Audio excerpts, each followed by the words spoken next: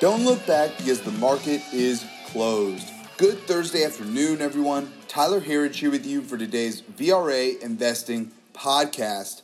Well, early on in the session today, our markets looked like they were going to show some resilience here, but as we got to about the noon time today, it looked to be a race to the bottom.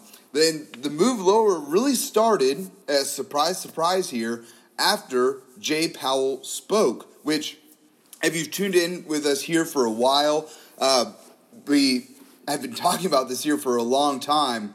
He doesn't exactly have a great track record when he is scheduled to speak. Now, I do think that has gotten better over the course of the last year or so because the market has been so strong. But his tenure, as his time as Fed chairman, when he speaks, the market loves to head lower. So, not a huge surprise here today on seeing this sell-off, but the move lower may have happened either way, but it's certainly an interesting coincidence to see it happening again and again like this. And as he began speaking today, bond yields began moving higher, taking the market lower with it. And it's funny, I was talking to Kip about this just before Jay Powell went on. We were on the phone, and I said, meetings like this, he's been on TV for the last few weeks saying the same thing over and over again, and there's really been nothing new of substance that he has said. Now, I did say there's always that Easter egg in there that he throws, kind of throwing a wrench into the system, but other than that, he says the same thing over and over again, and it's pretty much what we got today. Nothing new of substance, really at all, but there were a couple things in there that I will point out, but I love this tweet from Howard Axelrod saying that the market is just tired of Jay Powell's relentless yammering on about nothing. And it's the truth. It's getting tougher and tougher to watch, really. And so he said today that the recent spike in bond yields did catch his attention. Big surprise. It's caught everybody's attention. But he also said that he's been talking about inflation for months now. It said that if we see inflation, we'll be patient, and that if inflation is set to rise, it will be temporary. He said that before as well. But the Easter egg that he had in here was that the Fed knows the dangers of inflation, and they won't allow that to happen. Well, that seems a little contradictory there. You've been talking about how frustrated you were that you couldn't get inflation above 2%. Literally for months has been saying this, saying that he wanted to see more inflation, but now he's talking about the dangers of inflation. So that's where you could see how that can be misinterpreted in the market. And as we've said here about Jay Powell for a long time, he kind of went off script with that comment there. So, Jay Powell, if you're going to go on, stick to the script, man. Just don't answer questions, stick to the script, and then unplug the microphone. And that's all we need from you. That's really it. But he also went on to say that we're unlikely to see maximum employment, which might have been part of what sent the market lower as well. But in reality, the Fed isn't a job creator. They can help foster an environment of job creation to some extent, but ultimately that isn't up to him. Kind of reminded me of when Obama was talking about Trump and his claims before he was elected of how he was going to create jobs. And Obama said, what's this magic wand that he has that he's going to create jobs? Well, Trump went on to create one of the best economic environments in 50, 60 years in this country. So it is possible, and it really isn't up to the politicians to make it happen. It's up to them to get out of our way. And it just doesn't feel like that's what Jay Powell is doing here. Really, at the end of this meeting, it kind of felt like the market like Jay Powell was challenging the market to sell off. Because he really hasn't offered many of the things that many who watch the Fed and the markets are looking for. Howard noted this as well, saying, the market wants to see yield curve control, especially after the spike that we've gotten in yields now. So until that happens and the market's going to could continue demanding that we get some sort of control there, and until that time, we could see more selling. Now, that's speculation there, but it certainly seems like that's what's happening here. You think about it, back to the last few stimulus deals, ahead of them being passed, which this stimulus deal is also being held up in the Senate right now, needs to be passed before March 14th, before some of those benefits expire. So we got about 10 days left on that. And what I'm really, to go back to that point really fast though, that's what we've seen with stimulus and with Fed deals. You get a market sell-off, forces them to act, and then we're back off to the races. Nobody's asking for more stimulus when the market's at all-time highs. Yields could be higher and the markets were at all-time highs. Nobody would really be asking for yield curve control. So this is the market telling the Fed, telling us that we need to see some action here or else we're going to keep selling this thing.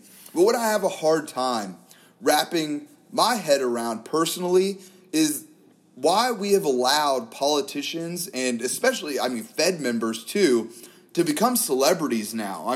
Obviously, it's what they want. The Dr. Fauci's of the world, the bureaucrats, that all they care about is the attention and the power. But that's not what's in our best interest. So why did we allow this to happen? And we did allow it to happen by not speaking up more about it, continuing to elect these people despite realizing their flaws. So this is what we get. At the end of the day, we got to take some responsibility here. And instead of getting the transparency that we want from these groups, we've just allowed them to continue. And we saw it with Jay Powell today. Instead of transparency, we get more Fed speak, just purely for the sake of speaking. It is what it is. But these bureaucratic institutions, like the Fed, are not going to act until they're forced to. So we could see a little bit more pressure from the market on that. But long-term, folks, we remain bullish on this market, and we're going to continue to use this pullback as a buying opportunity here. That's how we plan to play it. Again, our main theme, liquidity in this system right now. When you have after the stimulus deal, $22 trillion in global stimulus, that makes it pretty hard for the markets to really head lower from here. So let's take a look at our markets on the day today. The Russell 2000 led the way lower, down 2.76% to 2,146. We were followed there by the NASDAQ, down 2.11% on the day to 12,723. And I do want to point out the NASDAQ is now in correction territory, so 10% off of its highs, from its all-time highs, which was February 12th. And on a technical basis, breaking below the lows of February, which we've seen now, is not what we want to see. There's a lot of technical traders out there who get worried about that, and we've seen it in the semis as well. The semis finished down almost 5% on the day today, so not what you want to see. They also broke down below their lows from late January as well, so another technical breakdown there. I will say that the level that we're at right now, if you look at it on a chart going back, it was used as some resistance in December there. So yesterday's resistance becomes today's support, so we'd love to see those levels hold there. But overall, again, not really what you want to see today, with tech helping lead the way lower, semis down 5%. Not great action there. We were followed by the S&P 500, down 1.34% at 3,768. And lastly here, the Dow, down 1.11% to 30,924. Looking at our internals on the day, we finished negative across the board here. Let me get a quick refresh, get the final numbers.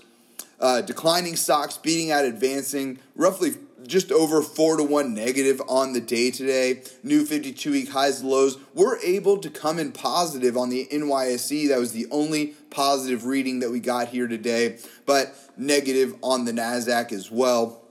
On the NYSE volume, declining volume beating out advancing, roughly 2-1 negative on the day today. And then lastly, the NASDAQ roughly 4-1 negative on the day today for volume. So not great readings from our internals there. Finally for today, our VRA commodity watch. Our sector watch. We finished with 2 out of our 11 sectors higher on the day today. Energy, oil had a strong day today. If you want to talk about a flight to safety, we really didn't see it. Bond yields were higher, markets were down, a lot of our sectors down.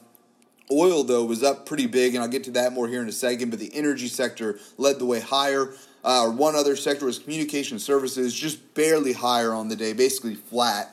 And then our laggards on the day, tech led the way lower. Again, not what you want to see there if you're bullish, followed by materials, consumer discretionary, and industrials.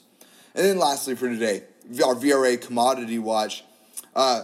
Precious metals as well. Again, no flight to safety trade here. Gold now down 1.13% to 1,696.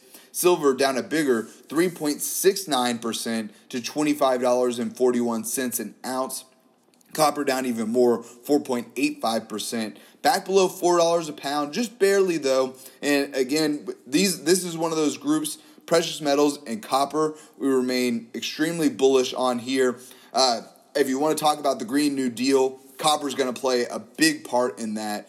So we continue to see it had a phenomenal move so far. But again, back below $4 a pound at $3.94 a pound. And as I mentioned earlier, oil, our one winner on the day, now up a nice 4.85% to $64.25 an ounce. And we've been talking about this move for a while here, very similar to copper. Green New Deal activists in the Biden administration, they want to get their solar and wind projects built. But with oil at low prices, like we saw last year, it just doesn't make financial sense to use solar and wind at those prices. So they need oil higher, which is exactly why they're shutting it down here in the United States. Let the other countries do it, sure. They can get a free pass on whatever they want. Even in the Paris Climate Accord, let China do what they want with coal. Let Russia do what they want with their pipelines. But here, we're going to shut it down. We can do a whole podcast on that. Not going to get into it fully today. But the moral of the story is they need oil high to make solar and wind profitable. So we continue to believe that we're going to see oil hit probably $100 a barrel over the next 12 to 16 months or so. And really, we're moving quickly on that timeline. I mean, it wasn't long ago that we were at $50 a barrel. Again, now we're at $64.25 a barrel here. Lastly for today, Bitcoin, again, no flight to safety here. Bitcoin now down 4.86%, back below 50,000 at $48,033 a Bitcoin. Folks, that's all that we have time for here today. Please be sure to subscribe to receive, our VRA podcast every day at the market close. You can sign up at VRAinsider.com, click the podcast link at the top, and we'd love to have you with us. Thanks again for tuning in. Until next time, we'll see you back here tomorrow for the close.